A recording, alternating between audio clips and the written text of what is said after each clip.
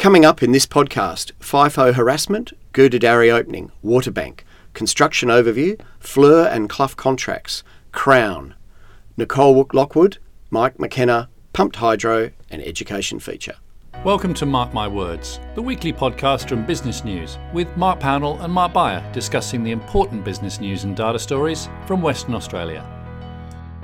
Welcome to our weekly podcast. This episode of Mark My Words is brought to you by Dr. David Honey, WA Liberal leader and the member for Cottesloe. And welcome Mark Beyer. First up, Mark, the report into sexual harassment in the mining sector landed yesterday. Enough is enough, which was quite a catchy title for the report, chaired by Libby Mettam, Liberal Member of Parliament, through her parliamentary committee. And it was a report that really shone a light on the issue of sexual harassment and sexual assault in the mining industry. Some quite appalling revelations. A lot of women very bravely came forward and gave testimony before the committee. And it's really, I guess, shone a light and highlighted the issue here, but also triggered a lot of discussion about the scale of the problem, how much it extends across industry and where we go from here. Yeah. So one of the points that Libby Mettam herself made was that it's very hard to ascertain the scale of the problem because there isn't any reliable data. I've looked at this issue in the past, and there was that landmark Respect at Work report that came out at a national level. Yeah. There are some surveys that look at sexual harassment and so on by industry, but not very reliable at all. Yeah. The mining industry has about 150,000 people in Western Australia, very big employer, very blokey, in many cases working in remote locations, these FIFO camps. So I guess where I sit, no real surprise that they discovered that there are significant problems in the industry. Yeah. And I guess, Mark, there's been a cultural change in there in the sense that women have become a greater presence in the workplace up there. Well, we say up there, but generally speaking, it's to the north of Perth. And that's happened over, the last 20 years predominantly, or especially the last 10, for a bunch of reasons, right? Like, they need more people up there, and they've been trying to get some diversity up there, haven't they? Yeah. And look, I've heard anecdotally from people that where you get a sufficient number of women, that starts to change the culture of a work camp or a mining location. But, there are very few locations where it's more than just a few percent that are female. Yeah. And I guess you get that outcome of, it's change. And potentially, as you say, you're not shocked by this. And yet, it's a period of change. You would think it would have had to have been expected, wouldn't you?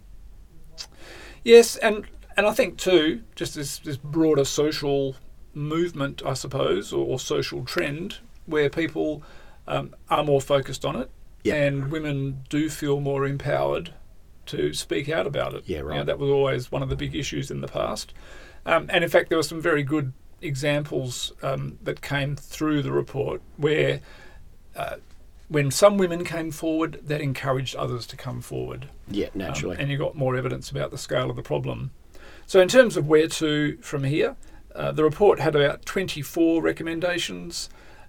One was a more methodical approach to the reporting of incidents, so we understand what's going on.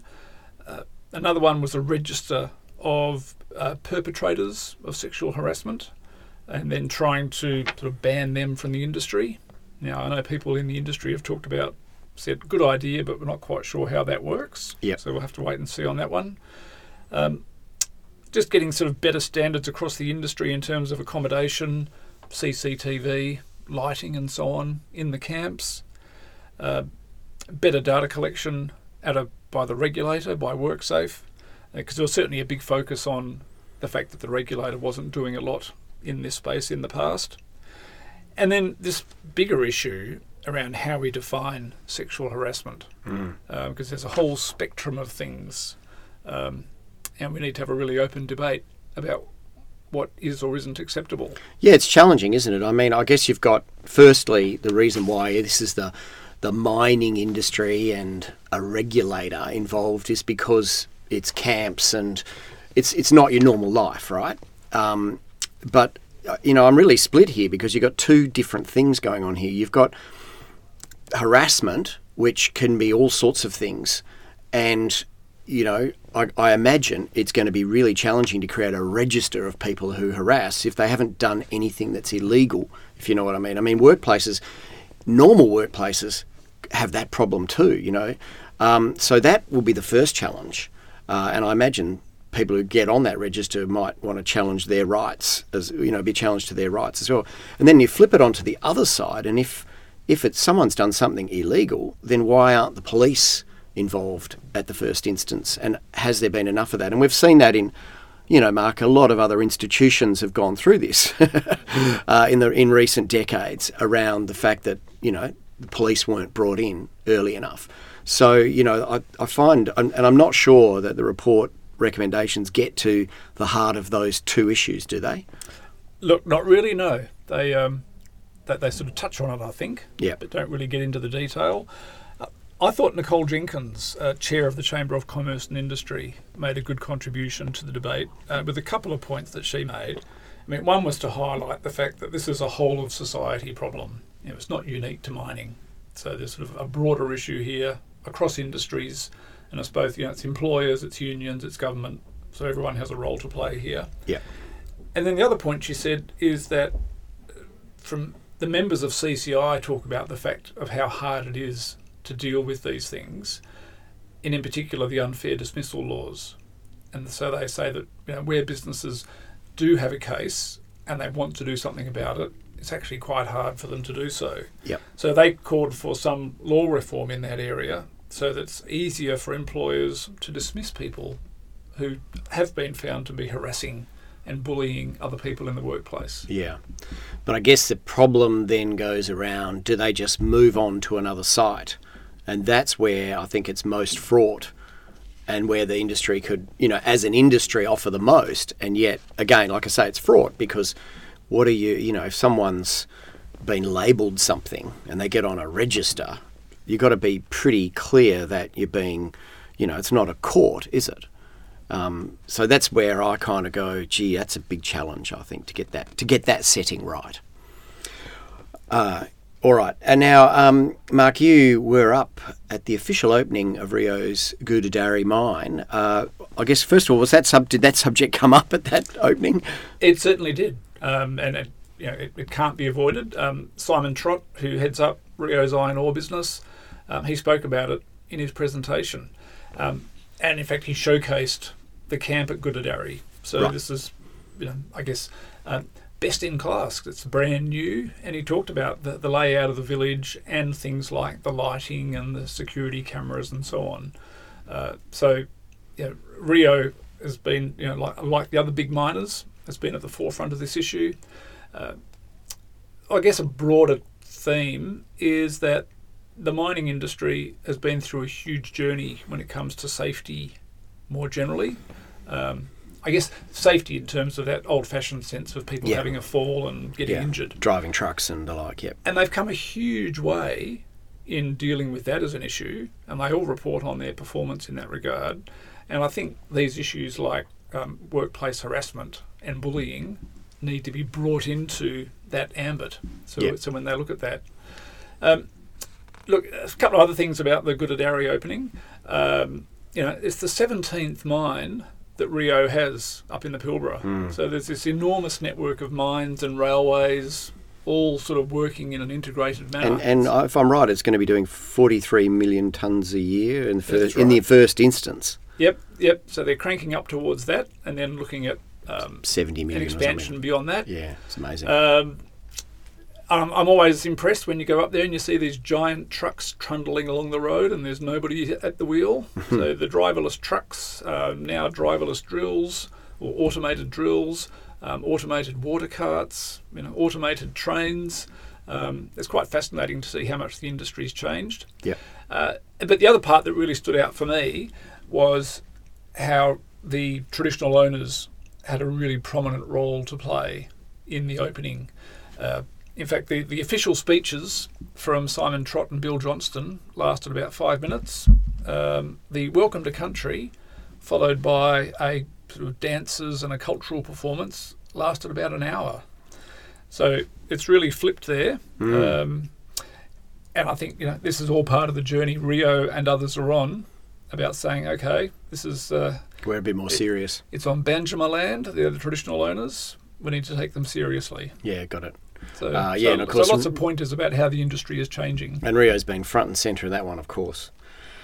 Now, Mark, big news revealed late last week, I think, wasn't it, by Claire Tyrrell, was Lendlease's decision to quit the Waterbank project. People who travel across the causeway will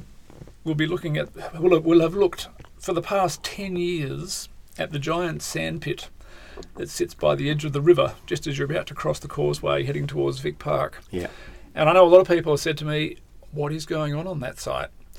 And Lendlease, 10 years ago, won the rights to develop that site, and they had very ambitious plans. They were going to spend north of $1 billion. They were going to build high-rise apartments. They were going to build offices.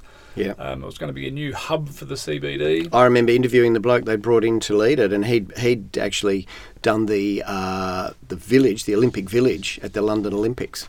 Yeah, okay. But not this one. No. So finally, after 10 years, Lendlease has said, okay, we're going to hand the site back to the government, and then they can think about what can happen there. Now, the big issue here is it's a, quote, challenging geotechnical site. Mm-hmm. It's on a swampy bit of land. Yeah, well, it's talked about 20 to 30 metres of mushy layers of sediment and sand, once described as the texture of toothpaste. Now, clearly, that has been a big part of the problem there. In fact, we ran a great story back in 2019 after Lendlease had been selected. They'd twice announced plans for imminent commencement of development there. And then in 2019, we noticed that the government had appointed Arup, the engineering firm, to do some more geotechnical work. And we thought, okay, someone has discovered some more problems here that haven't been dealt with.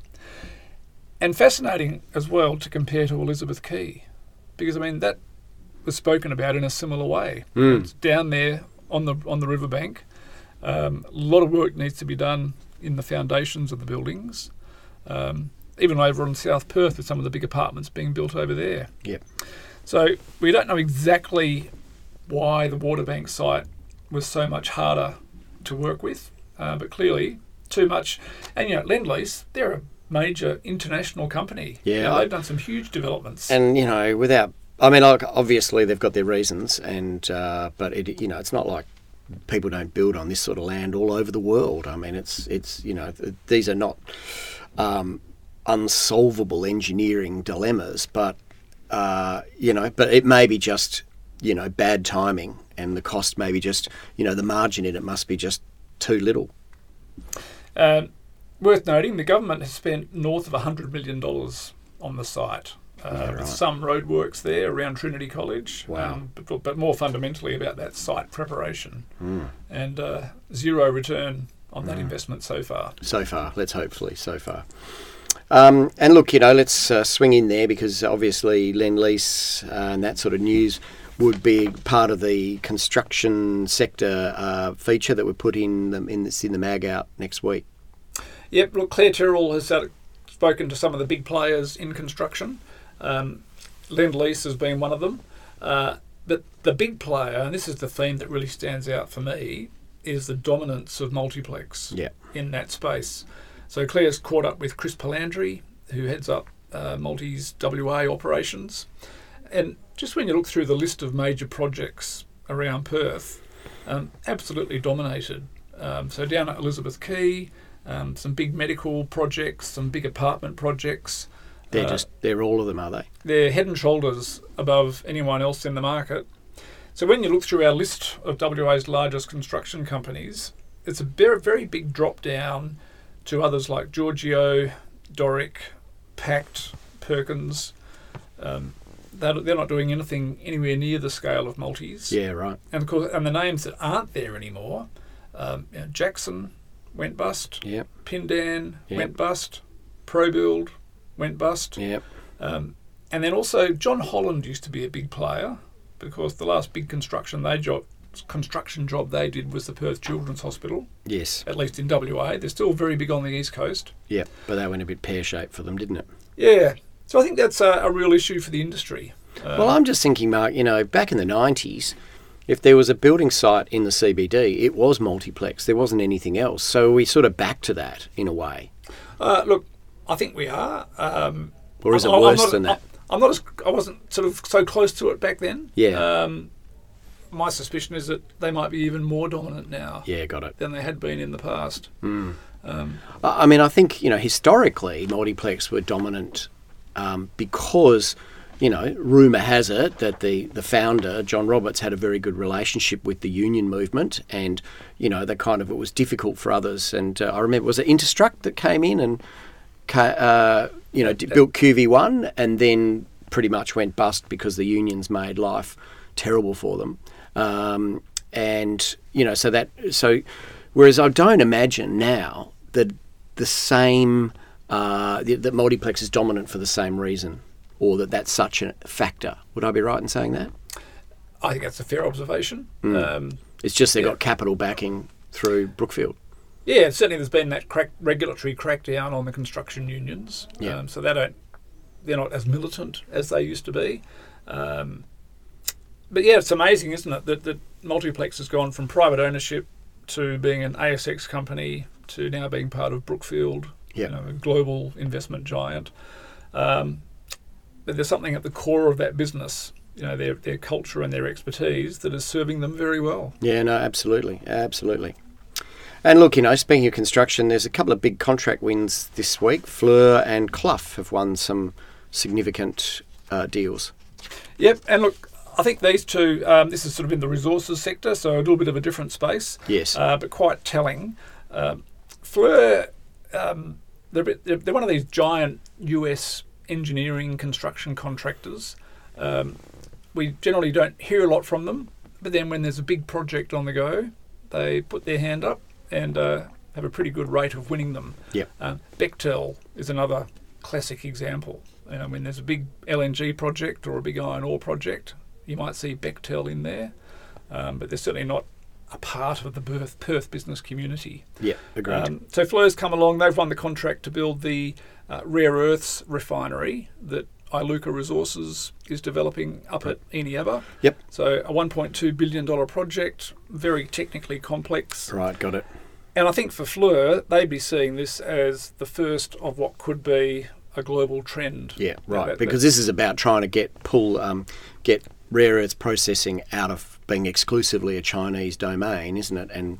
And building it out, in other jurisdictions. And just because of sovereign risk, more and more countries want to see that happening. So they're trying to get a foot in the door, so to speak. Yeah. Quite telling as well. So, Iluka is a very well-established blue-chip company, big mineral sands miner.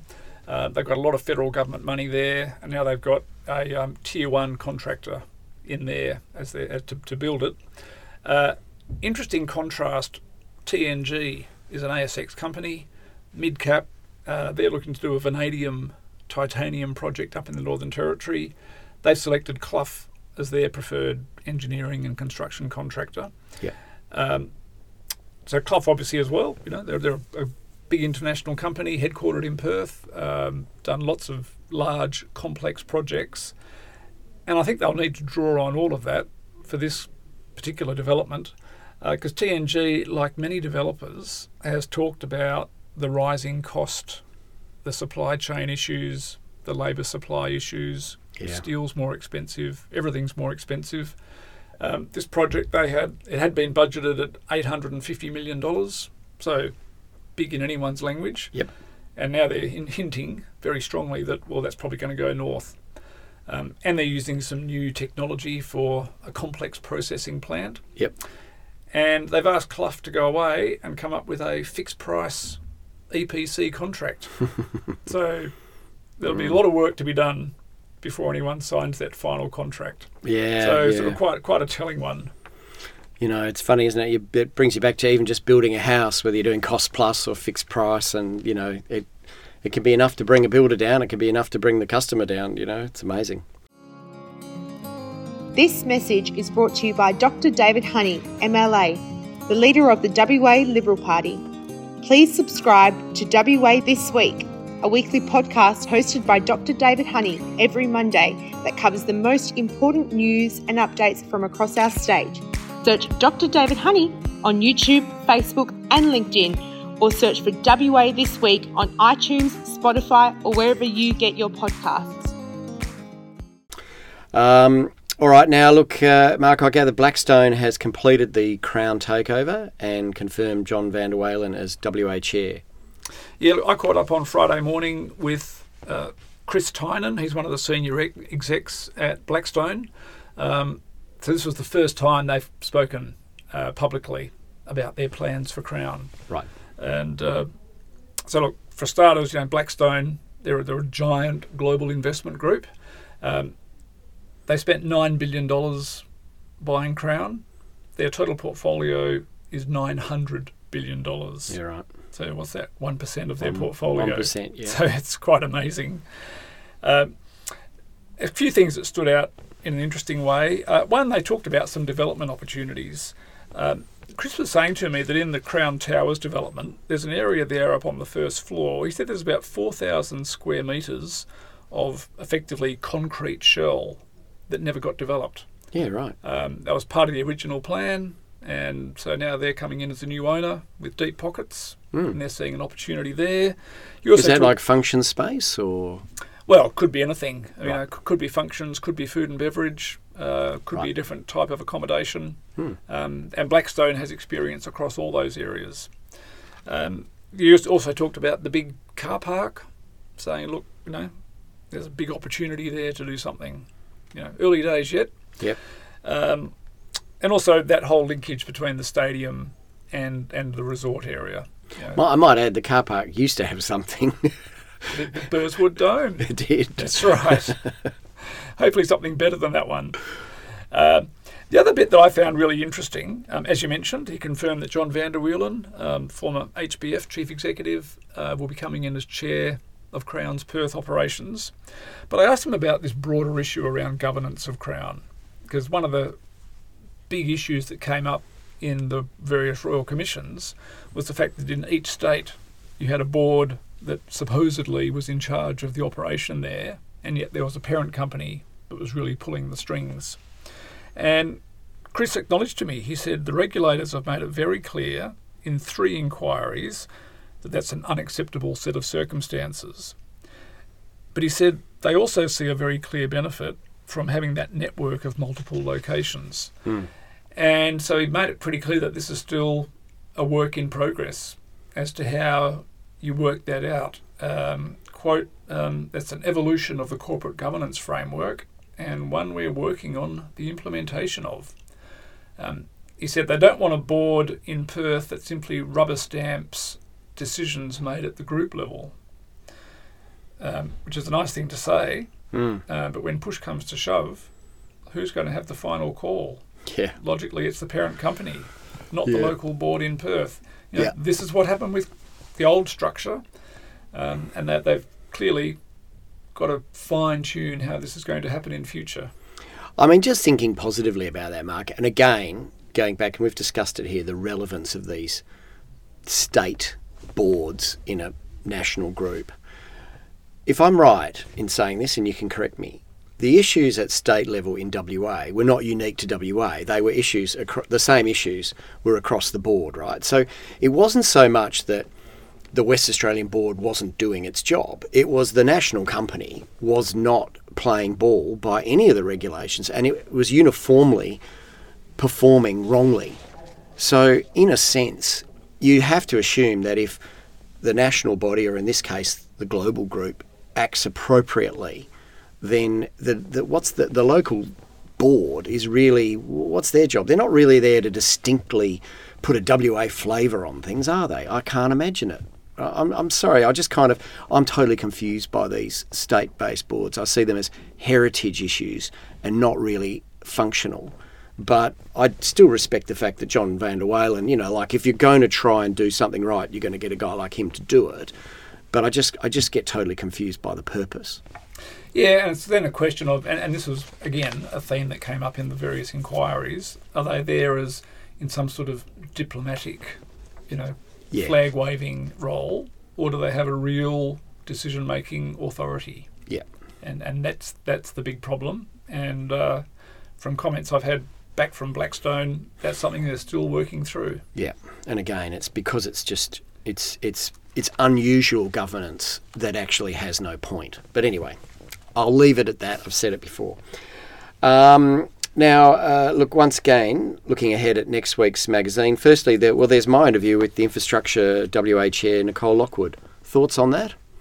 Yeah, look, Nicole's someone that I've spoken to quite a few times over the years, particularly around her work on the new port development down at Coburn Sound. Yeah. But she also has a history up in the Pilbara. I think she was Chair. Shire President. Shire President. Yeah, Roburn. Yeah. But all around that, around infrastructure, around sort of freight and logistics and so on, and someone who I think is playing a really key role with government. Yeah. I guess she's that linkage between government and industry in many ways. Yeah, look, and Mark, if I can, kind of get a little bit of an outline of what fascinated me and why I thought it was a good article to pursue, is because, you just, first of all, you don't see someone pull together quite a streamlined career in a thing like infrastructure. So she's kind of developed a nearly unique skill. You do have the John Langelonts, who she's replaced as chair of Infrastructure WA, for instance.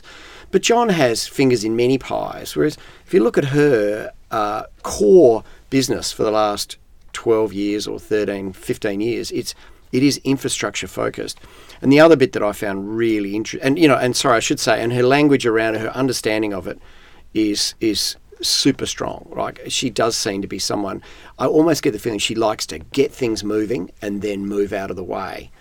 She's not there to just have a job for life, and I find that really intriguing. And I think that's born a little bit of her background, which you just mentioned, as president of the Shire of Roburn. At the time, it's now the City of Karratha, but at the time it was the Shire of Roburn.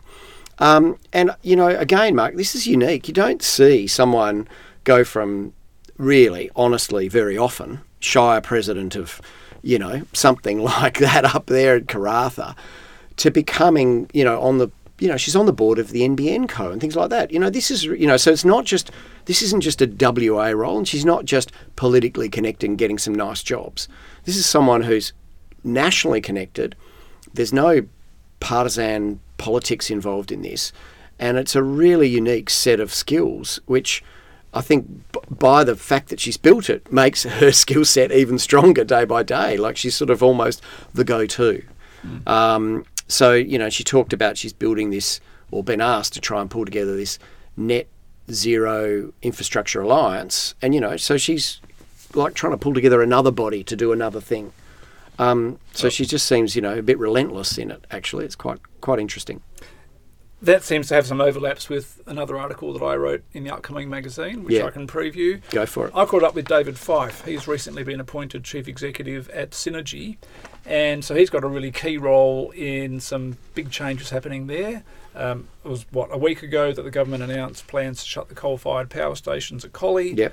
They're now going to go and build a lot more wind farms to get a lot more renewable energy. But the key bit that sits in the middle there is getting more storage. You store that renewable power. One is building big grid-scale batteries. Yep. First one of those is underway at Kwinana at the moment. Alinta is also building some big batteries in WA. But the really fascinating new thing is this pumped hydro, a concept that's been employed over east and elsewhere. Never really been discussed a lot in WA. Usually places where there's mountains. Well, that's right. And I caught up with GHD, and they spoke about the fact that WA's topography does not lend itself to pumped hydro. No. But there's a few big hills down around Collie. There's going to be a few empty coal mines. Yep. which you can fill up with water, and it's right there attached to the existing power network, the big transmission lines. Yeah. So pumped hydro really is just a battery, isn't it? You pump water uphill when you've got energy to burn, so to speak, or excess energy from solar or wind or whenever, and then you let it go to drive hydroelectric power when you need it at peak hour, presumably. That's exactly right. And then it goes to the bottom, and you pump it back up again. Conceptually, it's remarkably simple. Yes. And it does work elsewhere. Sure. But as I say, there hasn't been much investment in it around Australia for a long time, and nothing in Western Australia. But it's certainly seen as being a very big part of the energy mix in WA in future. Yeah, and look, I mean, I don't fully understand the engineering, so in the sense of I don't really know how much height you need to make something, but I can imagine, we've all driven a car up, Kalamunda Hill or Greenmount Hill or whatever, and, you think, well, if water was tipping down that thing at a great pace, it could probably drive a turbine, I imagine. So I don't know, does it need to, what is the distance that, provides real energy when it comes to water? Those studies are being done right now. Yeah, fair enough. And on the flip side, Mark, just to be a little bit historic here, hydropower ran all sorts of mills and things when it was just sitting next to a river, which didn't require, basically enormous height, Now, Mark, Gary Adshead has spoken to Optus Stadium's Mike McKenna. What did you take from that article? Yeah, look, that was just, I guess the trigger for that one is the fact that Optus Stadium is about to host a whole suite of big sporting events. Yeah. Obviously home to the AFL at the moment, but we've got some big international soccer teams coming to town. We've got the Rugby League State of Origin. Yeah. And people have often talked about getting more events to Perth, enlivening the city. And these are some examples of what we're doing here. Mm-hmm. So they've had a good talk about the role that Optus Stadium plays and more opportunities. And the challenges that it had when there was lockdowns. Well, that too, yes. And I'll show a personal interest here. Gary said to Mike McKenna, on top of everything that you've done, what's one thing that you'd really love to have here? And the first thing he said was Major League Baseball, which is close to my heart, sport I love. But Sydney hosted a couple of games of Major League Baseball a few years ago. Yeah. There's this program where basically cities around the world bid for the right to host games, and I think that'd be fabulous. Yeah, and look, I guess that I was thinking about it as I was reading that article and observing the photos, that one thing that, rightly or wrongly, doesn't quite work for us is this issue between the round oval and the square field, right? And you think of mostly in Europe, the square field is the dominant stadium. Of course, England has cricket. But it does leave you some lack of flexibility when it comes to, and we've all been to those games of, I saw Chelsea play at the stadium against Perth Glory back when it first opened. And, look, it was a pretty good spectacle, I have to say. I remember it was raining, and actually the cover was amazing. I was very impressed by an open-air stadium where you're not getting wet. But you're still that little bit of distance from the game that you don't get when you go to a bespoke field. And I'm just curious around, because baseball fields are not massive either. Maybe you just use half of it or something, I suppose. Yep. Well, you got the diamond. Correct. As opposed to the square. Yeah. But look, yes, you need to do a fair bit of work to adapt the field for a game of baseball. But look, it worked very well in Sydney. There was great feedback from the people that attended there. That was at the SCG, a round stadium. So I think it could work here as well. Yeah, and that's all sort of sometimes it's the novelty, and you're not too worried about it. And look, I have to say, you do watch, professional soccer games in Europe, and they're played in athletic stadiums that have tracks running around, and and the crowd is a long way from the game in that instance. So it's not unique to Australia. It's just one of those things I wonder about. Now, finally, Mark, there's Jordan Murray's feature on the education sector in WA. Yeah, so Jordan's done a big survey around a whole range of policy challenges, particularly for the new federal government, but also for the state government, across both schools and universities, and ensuring that what they're delivering is, one, sort of commercially viable, and two, meets the needs of industry. Yeah. So sort of it's a good survey of that. Also got an updated listing of our major universities and training institutes. Curtin University sitting there as the largest university in WA. Mm-hmm. And also our updated list of WA's largest private schools. Top of the list there, St Stephen's School. But if you want to get details about all of our private schools, you want to get details about the fees and many other details, all there on Data and Insights. Absolutely. Definitely go and have a look. Thanks very much, Mark. I hope you enjoyed this podcast, and thanks for listening. This episode of Mark My Words is brought to you by Dr. David Honey, WA Liberal leader and the member for Cottesloe.